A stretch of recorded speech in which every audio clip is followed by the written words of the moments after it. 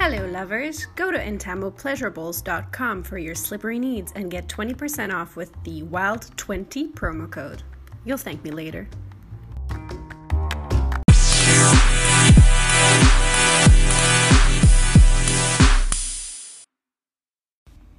Running Wild with Christine, sex, success, and other slippery rabbit holes. Welcome to episode 105 with Andrea Scotto. Hi, Andrea. Hi, thanks so much for having me. I'm so excited. You've been put in touch with me through Casey from, oh my God, she does so many things. What should we plug for her? The Pleasure Parlor. Sex educator. Yeah.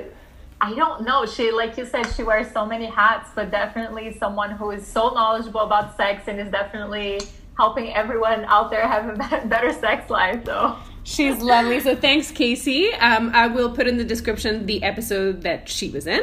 So, Andrea, tell me a little bit more about you. You are a therapist? Yeah. So I am what is called a marriage and family therapist. For right now, I'm a candidate, which means that I'm still working on my license. So I'm working under the supervision of a licensed therapist, but I have been seeing clients for a while now because you see them at school and then afterwards you see them for 2 years before you have your license. So this is where I am right now, as far as my career. Cool. And you're based in Denver, Colorado.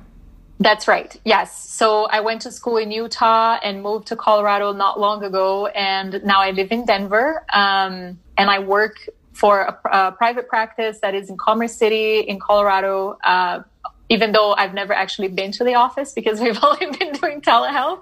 But yeah, this is where I'm based. And do you like it so far?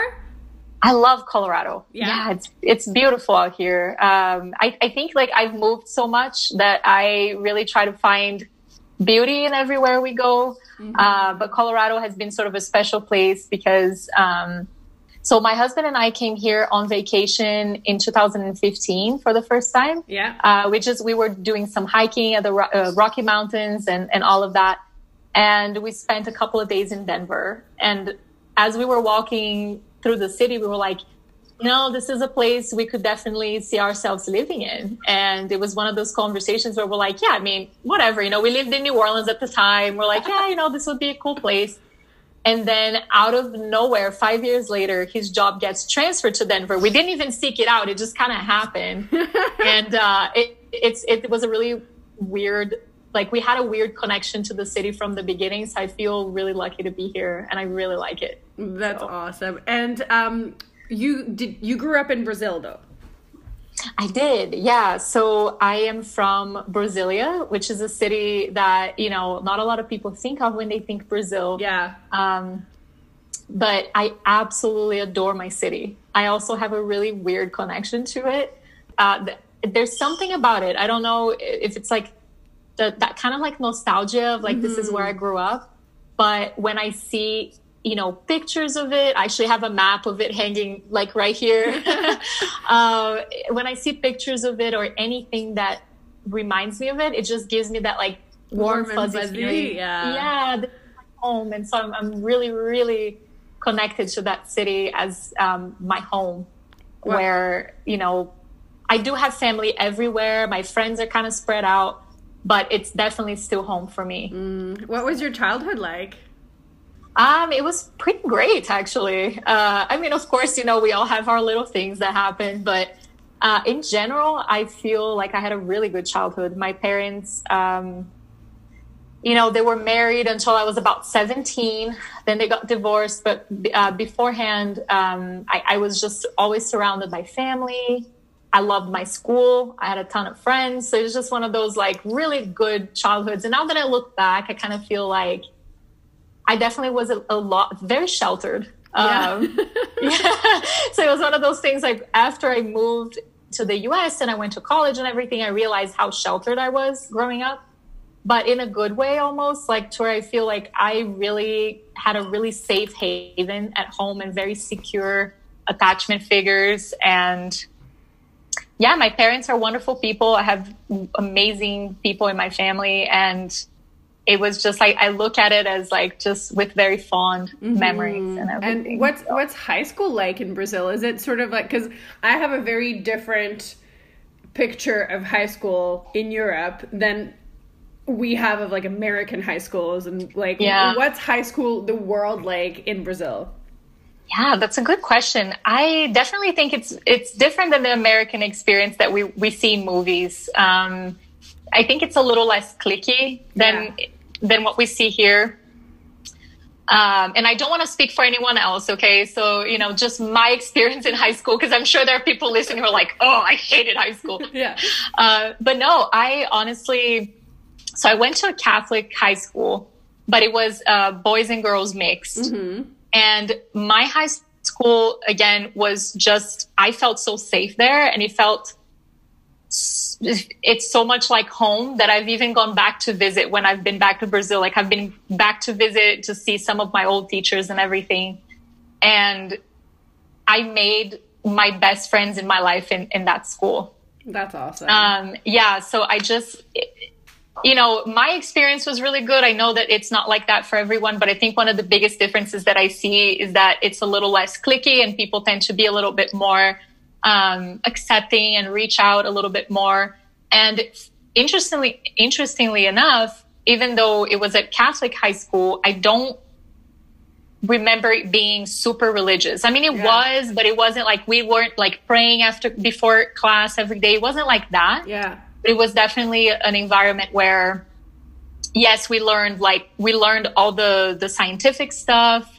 They weren't teaching us that, you know, God created the world and then that was it. Like, we definitely learned evolution and all that kind of stuff. It was a very strong academic school.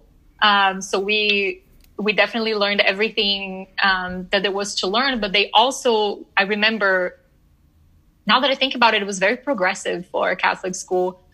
We had this class where we talked about ethics, and we talked about relationships, and we even had some sort of like sex ed where they taught us how to put condoms and stuff like that, you know, that you don't think that it would be the case for a Catholic school. Mm-hmm. But so, yeah, my high school experience was pretty great. That's I don't awesome. Have any like no trauma experiences. Yeah.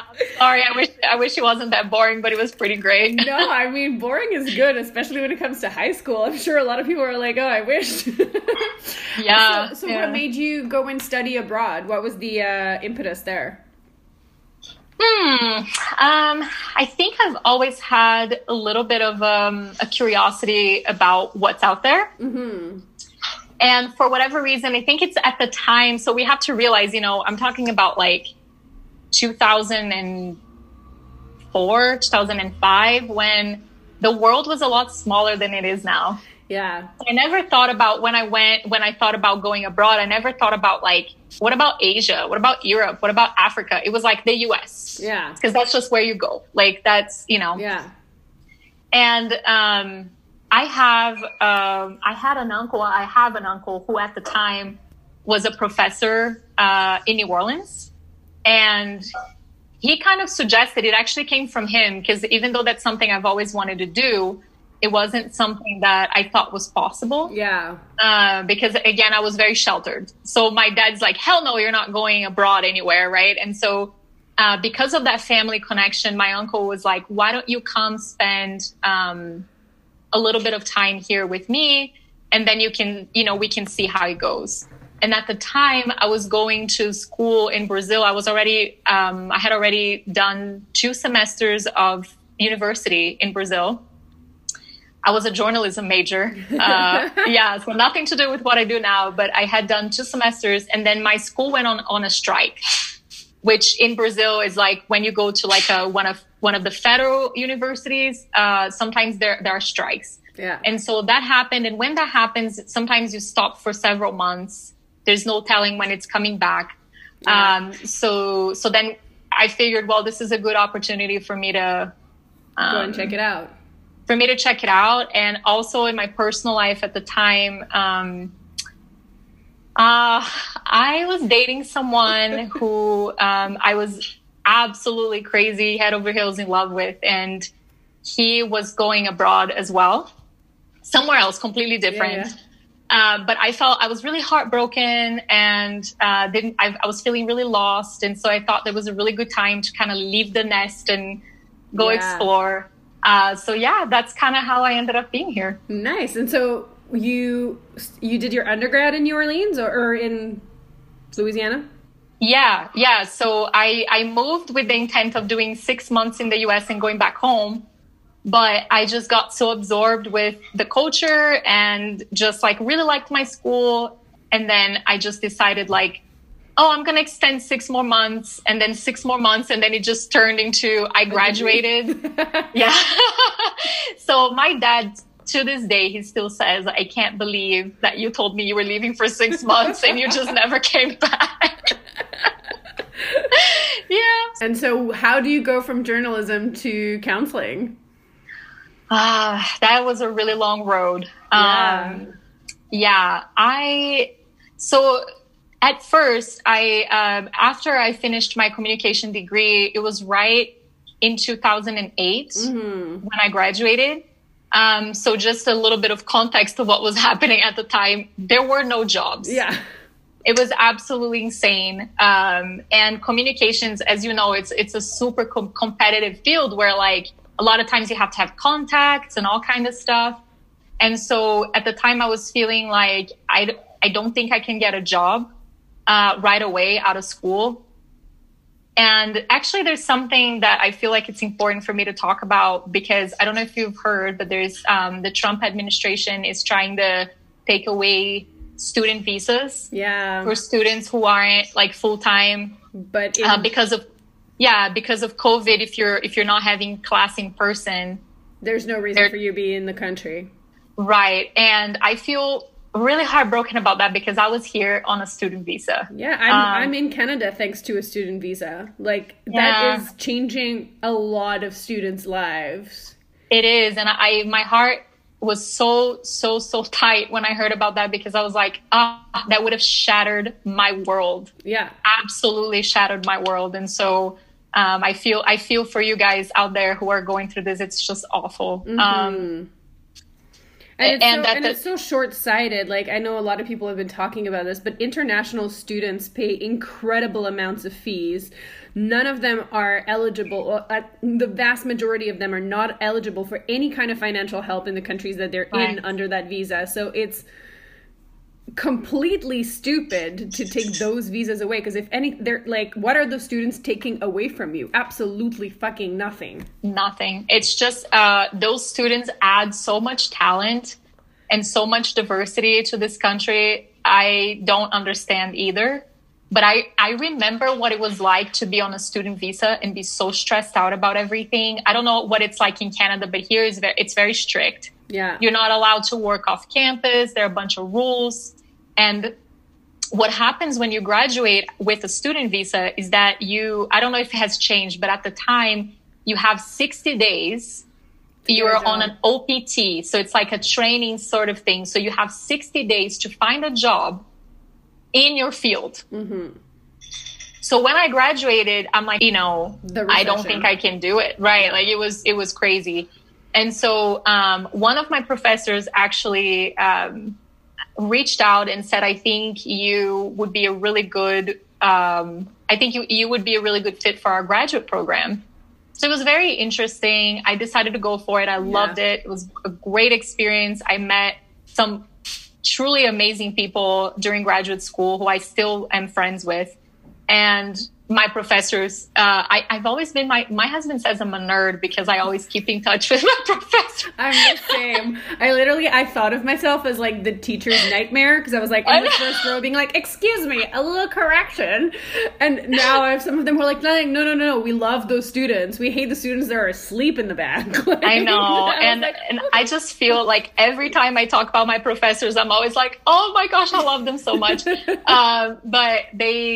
So right after that, I, again, was in that same position of like, gotta find a job right away. And then I was like, now I'm looking for something that will sponsor a work visa. Yeah. So another kind of obstacle to stay in this country. And so because also my husband is French.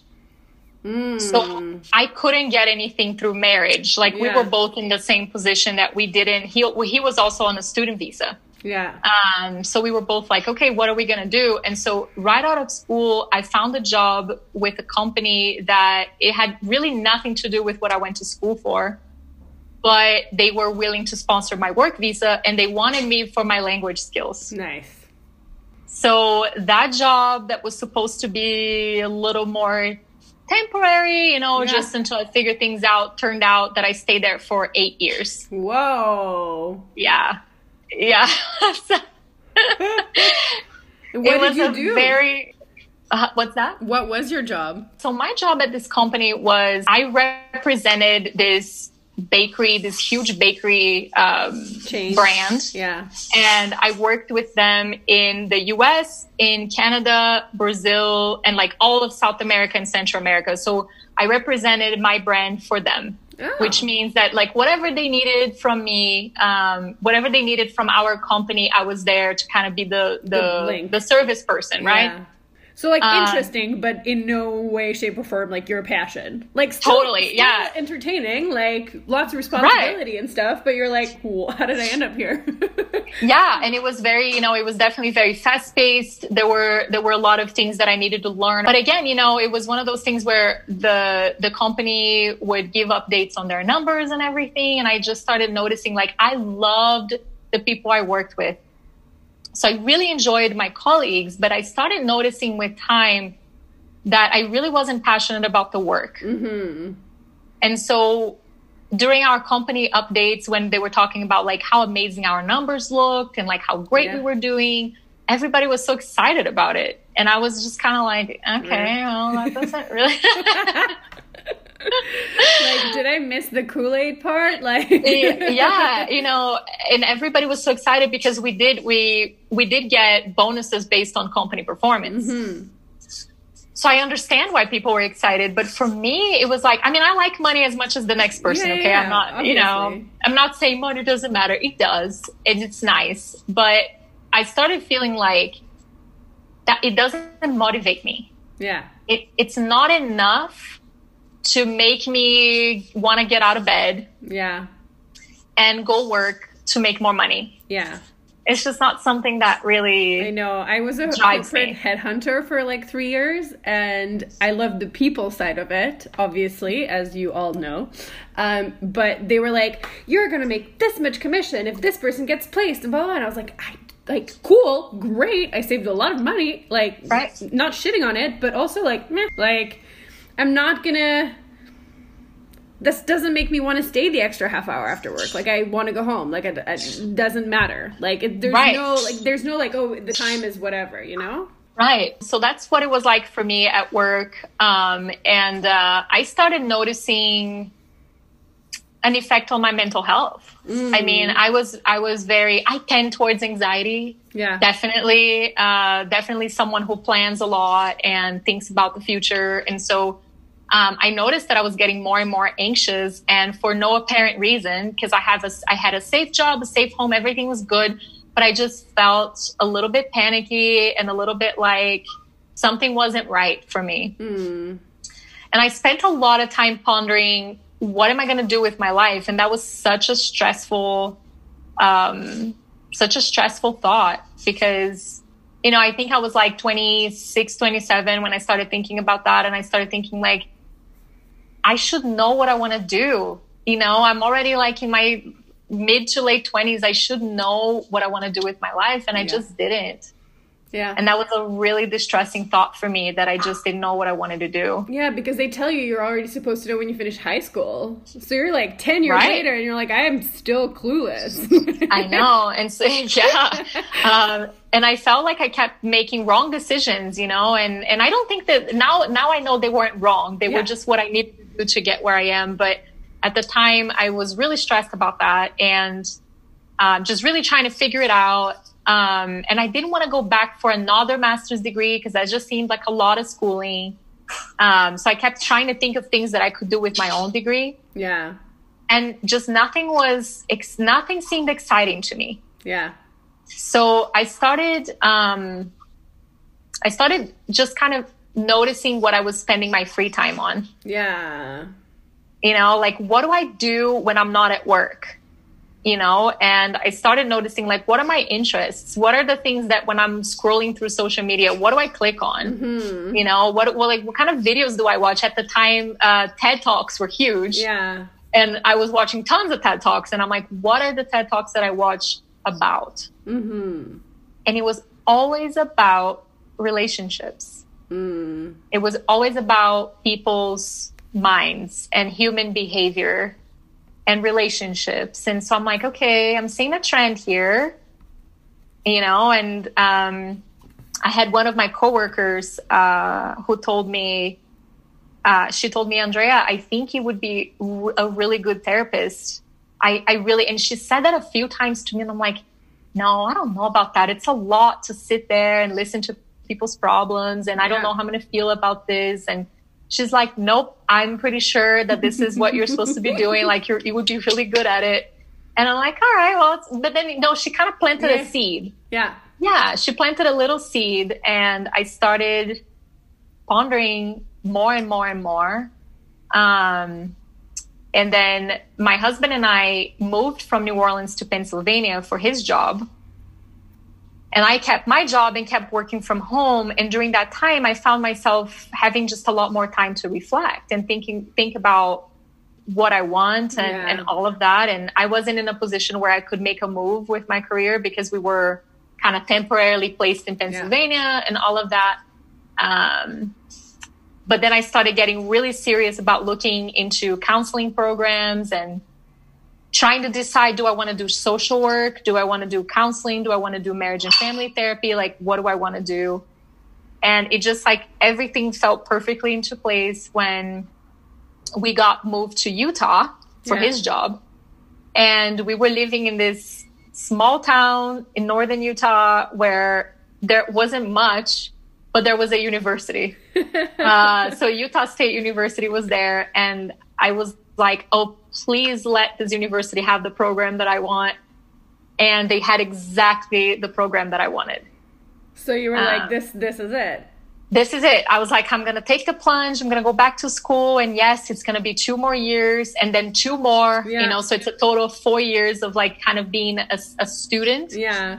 But I was like, I want to do this. I really want to do this. And I researched a ton about the differences between social work and counseling and therapy. And I really felt that where I belonged was marriage and family therapy, because I do have such a relational lens on life. I feel like individuals are very important, but we don't exist in a vacuum. Yes. Yeah. So, I mean, in the episode that came out just before this one, we talk a lot about this, about the fact that it's very liberal, quote unquote, Western capitalist mindset of, like, the individuality of the system, and, like, only you matters, only you have control, only you blah blah blah. It's like, not really. I'm with you. And I think that our relationships are so important to our quality of life. And I absolutely fell in love with Esther Perel. I don't know if you know her, of course, the Belgium star. Yes, she's my therapist crush. I love her so much. I think she's a genius. And I fell in love with her podcasts and her books. And I really like her outlook on relationships. And so I started getting really, really into that. I applied for the program, and I had to wait almost a year to find out whether or not I got in. And so that whole process, I was really trying to do as much as I could on my own, because I didn't come from a psychology background. So I was trying to, like, educate myself as much as possible, because I knew I was going to be behind if I got in. Yeah. And how was that? It was interesting. I was accepted into the program. Like, there was this really intense interviewing process where, you apply, and then months later they call you for an interview, and you come in, and it's like this group interview thing. Not imposing at all. Yeah. So I can't talk too much about the process, because I'm sure I don't want to ruin it for the next students who are coming. But I met with the faculty, and I really liked the faculty. They were just so inviting, and they made it really clear, okay, this is a very competitive program to get into, but if you do, this is what you can expect. And it was a really good experience for me.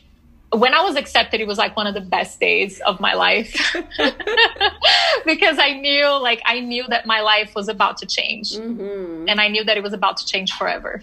How do you feel at the end of it? Like, obviously you're still in your candidacy, like that period, but like, how did you feel at the end of like classes? Cause like, that's like such a big jump always of just going like, well, that was theory. Like now, what? Yeah.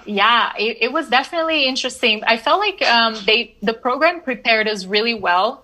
Good. For that transition, because we had fantastic supervisors and they really focused a lot. It's a very clinical program. So they focused a lot on the clinical side of things. And so we had all the theory, absolutely. But in the meantime, I graduated with almost 600 hours of therapy.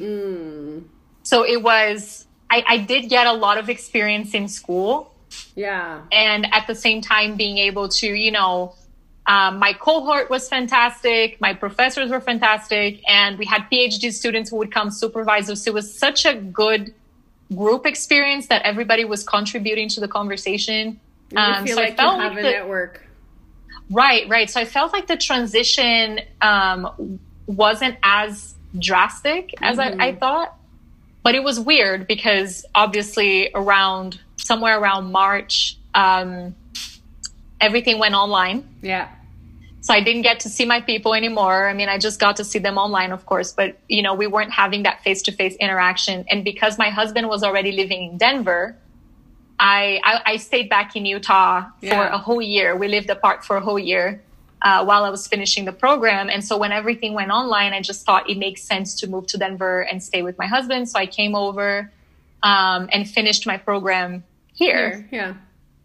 And so it was kind of anticlimactic, I guess, because, you were waiting for graduation and like I really, we're looking forward to that cohort picture and all of that kind of stuff. That didn't happen. And do you feel like it's changed also like your actual hours, like your therapy sessions? Like obviously you're going from like speaking about regular quote unquote issues to like world is ending kind of shit. Yeah. It's like anticlimactic in the celebration, but like very climatic in like the drastic part of like the meat of your work. Absolutely. And it was actually, I got a job the week I graduated. Nice.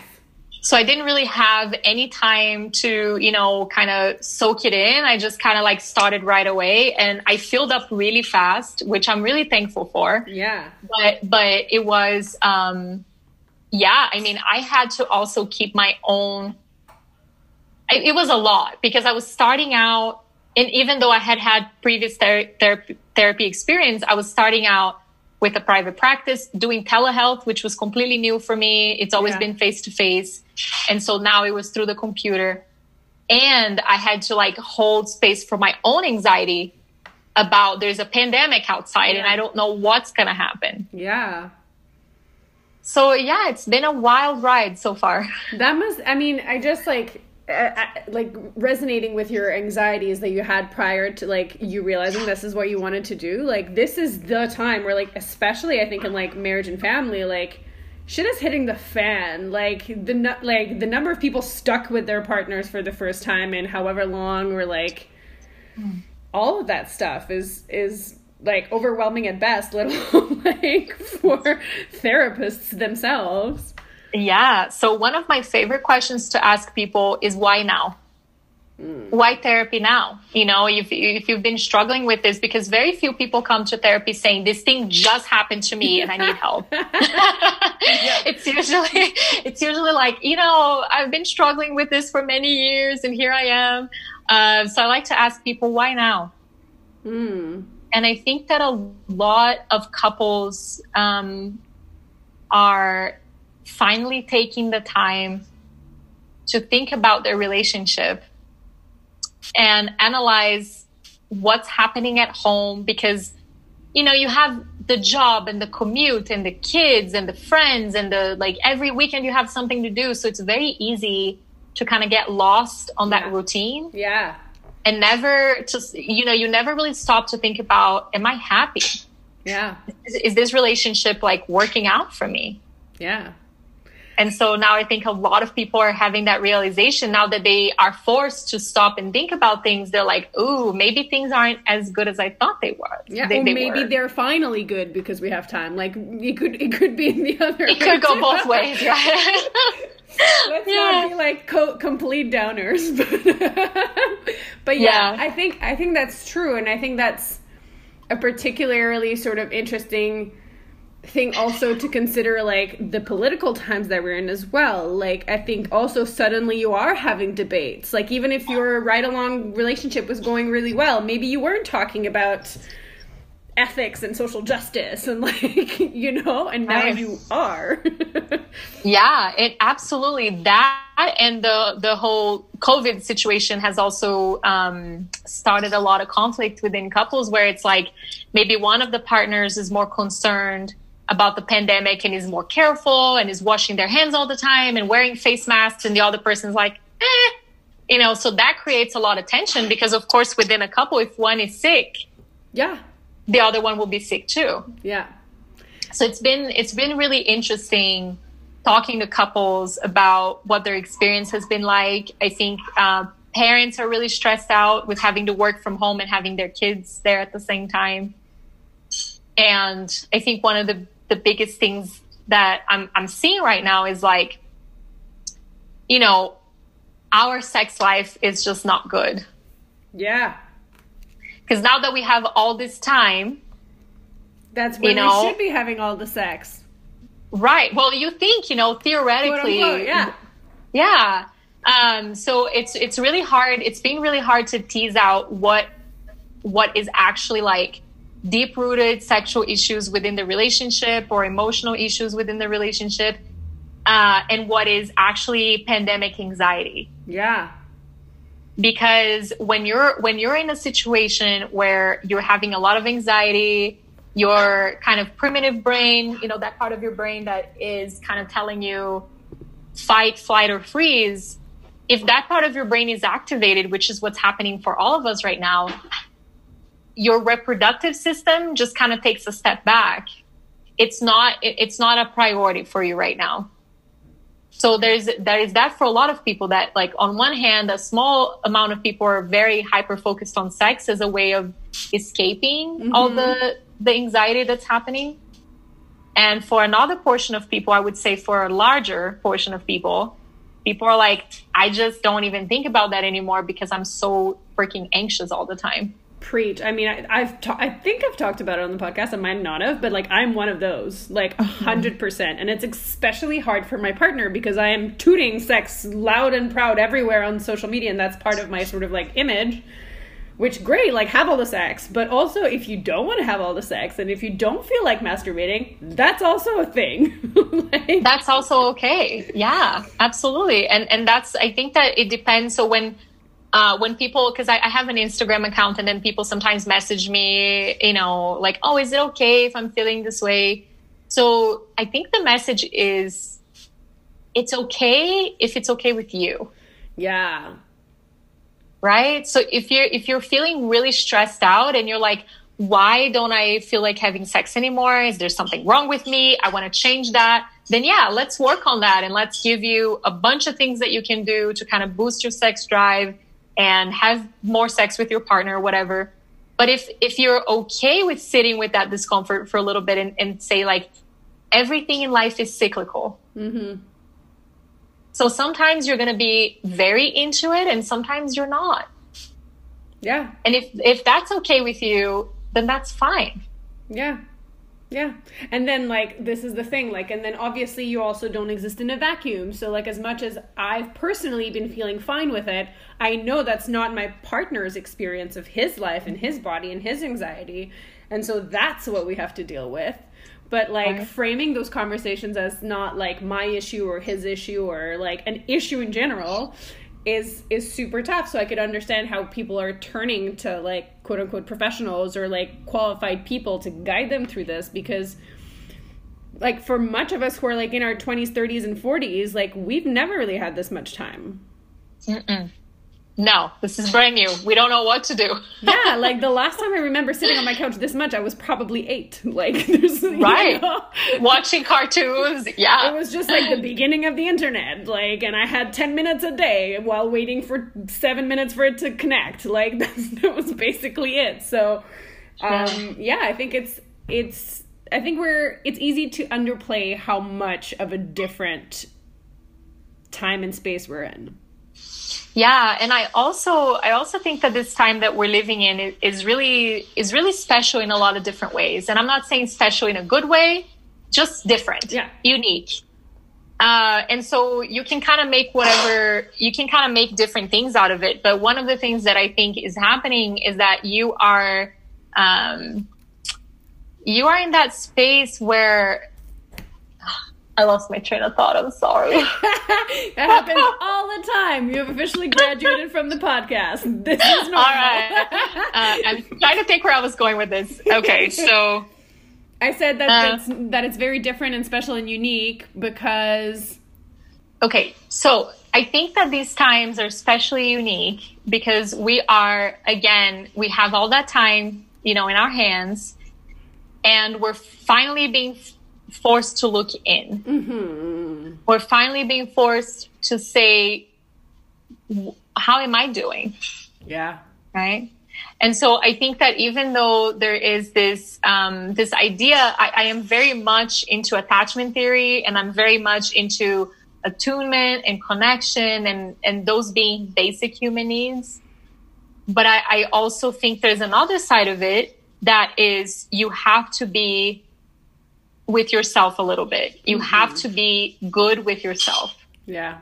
And those two things, the ideal place for me is to be in the middle, where you're enjoying some autonomy, but you're also enjoying that partner attunement, right? Yeah. And what's happening right now is that we are spending so much time together, right, with our partners. So maybe before we didn't spend enough time together. Yeah. And now there's so much we-ness and so much togetherness that it's hard to feel like there's any sense of novelty. Mm-hmm. Especially if you've been in a long-term relationship. You're seeing each other in sweatpants every day. You're hearing each other chew on food every day. Yeah. You're cooking more, so there's more cleaning, there's more dishes, there's more chores, there's more boring shit to talk about. Yeah, so we're so domesticated right now because of our situation. In a regular basis, we get to see our partner go out and do their thing and have their hobby and go out with their friends and go to work. And so that keeps that kind of passion going because we're like, yeah, my partner is this individual with their wants and needs, and all of that is really sexy and it's really fun and it kind of keeps things alive. But when we're both at home, just working from home and wearing the same clothes and just always being kind of together, there's not enough space for that novelty. No, right? It's true. But what I want to, I guess the message that I want to put out there is that that's okay. Mm. It's not okay long term. Yeah. That over 20 years, forget it. You're not going to want to have sex with that person. There's no way. But we are in a pandemic right now. We're in a situation where we're going to need a lot of support from each other. So if things are a little vanilla right now, and yes, we're going to be watching Netflix on our sweatpants, eating ice cream, let that be okay for a little bit. Yeah. And then when things come back to normal, I don't know what new normal is going to look like, but whenever, things change, there's always going to be an opportunity for novelty. Yeah. Yeah. And I think it's also like being, like you're saying, it's the first time in a long time that we are forced as a society to also feel our feelings. Mm-hmm. And you can't go for a run necessarily, depending on where you live, or you can't you know, I mean, cool, you can go take a bath, but you can still hear your partner walking around the house. Like, it's not the same disconnect as you would usually have your coping mechanisms, healthy or unhealthy. Now you have none of them. And so I think, like, sitting with that discomfort is way more challenging than people expected it to be. Absolutely. Absolutely. I think that's such a great point. And I think that we also are not, you know, so like the sort of things we used to look forward to, and I'm at least speaking for myself and for the people that I know, you know, there were lots of plans in the future that we used to live our life kind of looking forward to. Yeah. So for instance, for me, it was like, oh, you know, once I'm done with graduate school, I'm going to go to Brazil to see my family. I'm going to go to Canada to see my sister, and I'm going to go to Costa Rica to see my mom. So I had all these plans. And at the end of the day, none of those plans came true. Yeah. And I started noticing how much of my life also is based on, you know, even if you were to think of like social media, I'm not a huge social media person, but if you were to think of social media and think about like the stuff that you see people posting on these like amazing trips and their great pictures and all of that, you're like, yeah, that's what we kind of look forward to, especially during the summer. Yeah. And none of that came true. And so we are really having to sort of reevaluate our relationships and think about, have I been looking forward to the right things? Yeah, like redefine where our joy comes from. And like, of course it's good to like have goals and like, you're like, I'm doing this so that I can do that. But also Absolutely. Like how much of like the in-between are you not enjoying for this like 1 week of life? Like how much of this sucks for this 1 week that can be very easily taken away from you? Like that's what we're noticing. So I think, yeah, like I think the why now question is probably like, because this, like, you know, because I'm about to lose my shit. Yeah. That's because I don't know what the fuck is real anymore. But like, yeah, it's mental health has always been a problem, but is becoming a more prevalent topic of conversation, and it's changing as a field in general, especially right now, I think. Yeah, no, absolutely. I think a lot of the things that we're seeing now are here to stay. And I don't think that's necessarily a bad thing. I think that, you know, I love seeing my clients face to face and I love fostering those relationships. But I do think there's something to be said about how convenient telehealth is. Yeah. And if people don't have to drive an hour to go to my office, and like that, they just gain a whole hour of their day. Yeah. So there's something to be said about that. So I think there's a lot of things that we're learning, and that the same goes for people who are working from home. Yeah. How can we justify asking people to commute to an office 5 days a week when they've been doing this job for 6 months from home? Yeah. Right? It would be better for the planet. It would be better for our quality of life. Yeah. Cheaper. Cheaper. Yeah. So maybe as a society, we need to start moving forward with a few of those ideas and kind of like rethinking the way that we've been living our lives, right? Absolutely. And also it would change a lot of people's affordability, because suddenly you don't have to live in the expensive part of town to like regulate your commute. You can live in quote unquote what we now call the boonies, because they're not close to something that you can drive to. But if the driving to no longer matters, yes, buy the cheap house where you can have the garden that you need, as opposed to like living crammed with your family in a place you can't afford because you have to be there because of your job. Like that's, on the quality of life side, a huge thing that we're noticing, especially in expensive cities where people have found themselves in quarantine with no room, no place, nowhere to escape, and like no place to like grow a plant, like, just, have a hobby of some sort that isn't, you know, with other people around, because we're not allowed to do that. Yeah. So I've been thinking a lot about that, and I've been encouraging my clients to go through their mourning process and mourn their wedding that they had to cancel, and their baby shower that they had to cancel, and their graduation that they couldn't have, and all of their trips and all of that stuff. Yes, absolutely mourn that. You have the right to do that. And I'm not going to say it's no big deal. It is a huge deal. Yeah. And instead of saying, but, I'm going to say, and let's look at how much we've learned from the situation, right? I don't know about you, but I've been seeing a lot of families who are now even more connected than they used to be.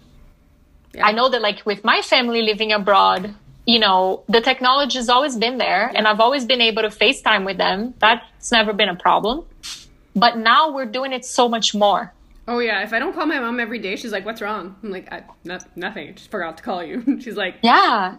So, like, now we're actually going through the extra step of, instead of I'm going to send them a text or a WhatsApp message, I'm actually going to call them with the camera. Yeah. So I want to see them, you know, because I know, like, with my grandparents are both in their 80s. And, sorry. No, it's okay. Yeah. I don't know, you know, you just never know. Yeah. And yeah, I used to take it for granted. Like I can just get on a plane and go see them whenever I want. Yeah. And now I don't know when I'm going to be able to see them again. And so, yeah, like let's turn on that camera and I want to see you, you know? Yeah. And it's been such an interesting, intergenerational experience too, because my grandparents will turn on their camera and be like super close where you can only see their eye. And you're like, Grandpa, just go a little farther from the camera.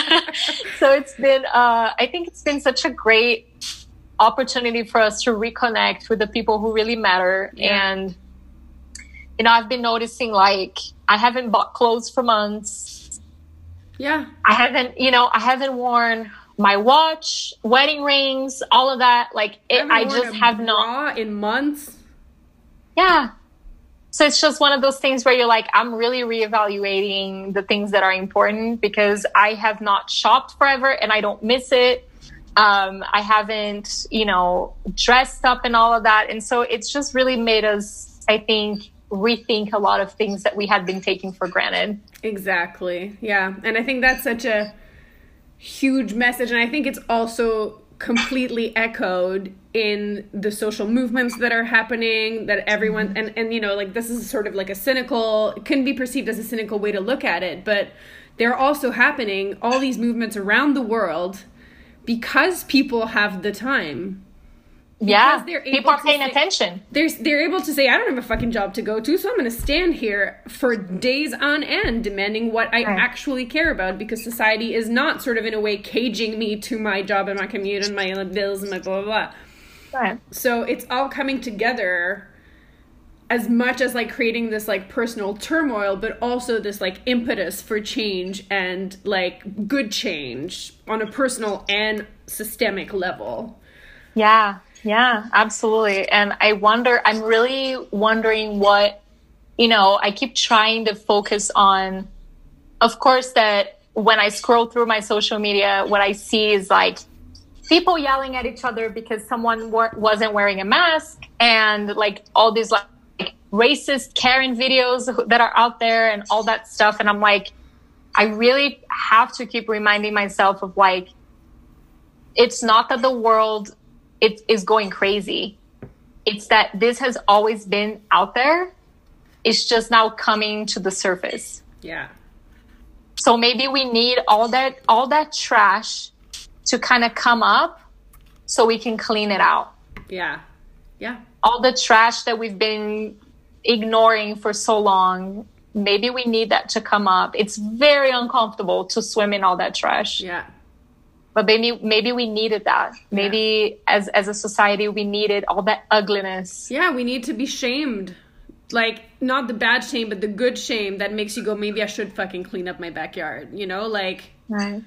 Yeah. Yeah. Yeah, that's the hope. So, after this windstorm of an episode, this is my wrap-up question.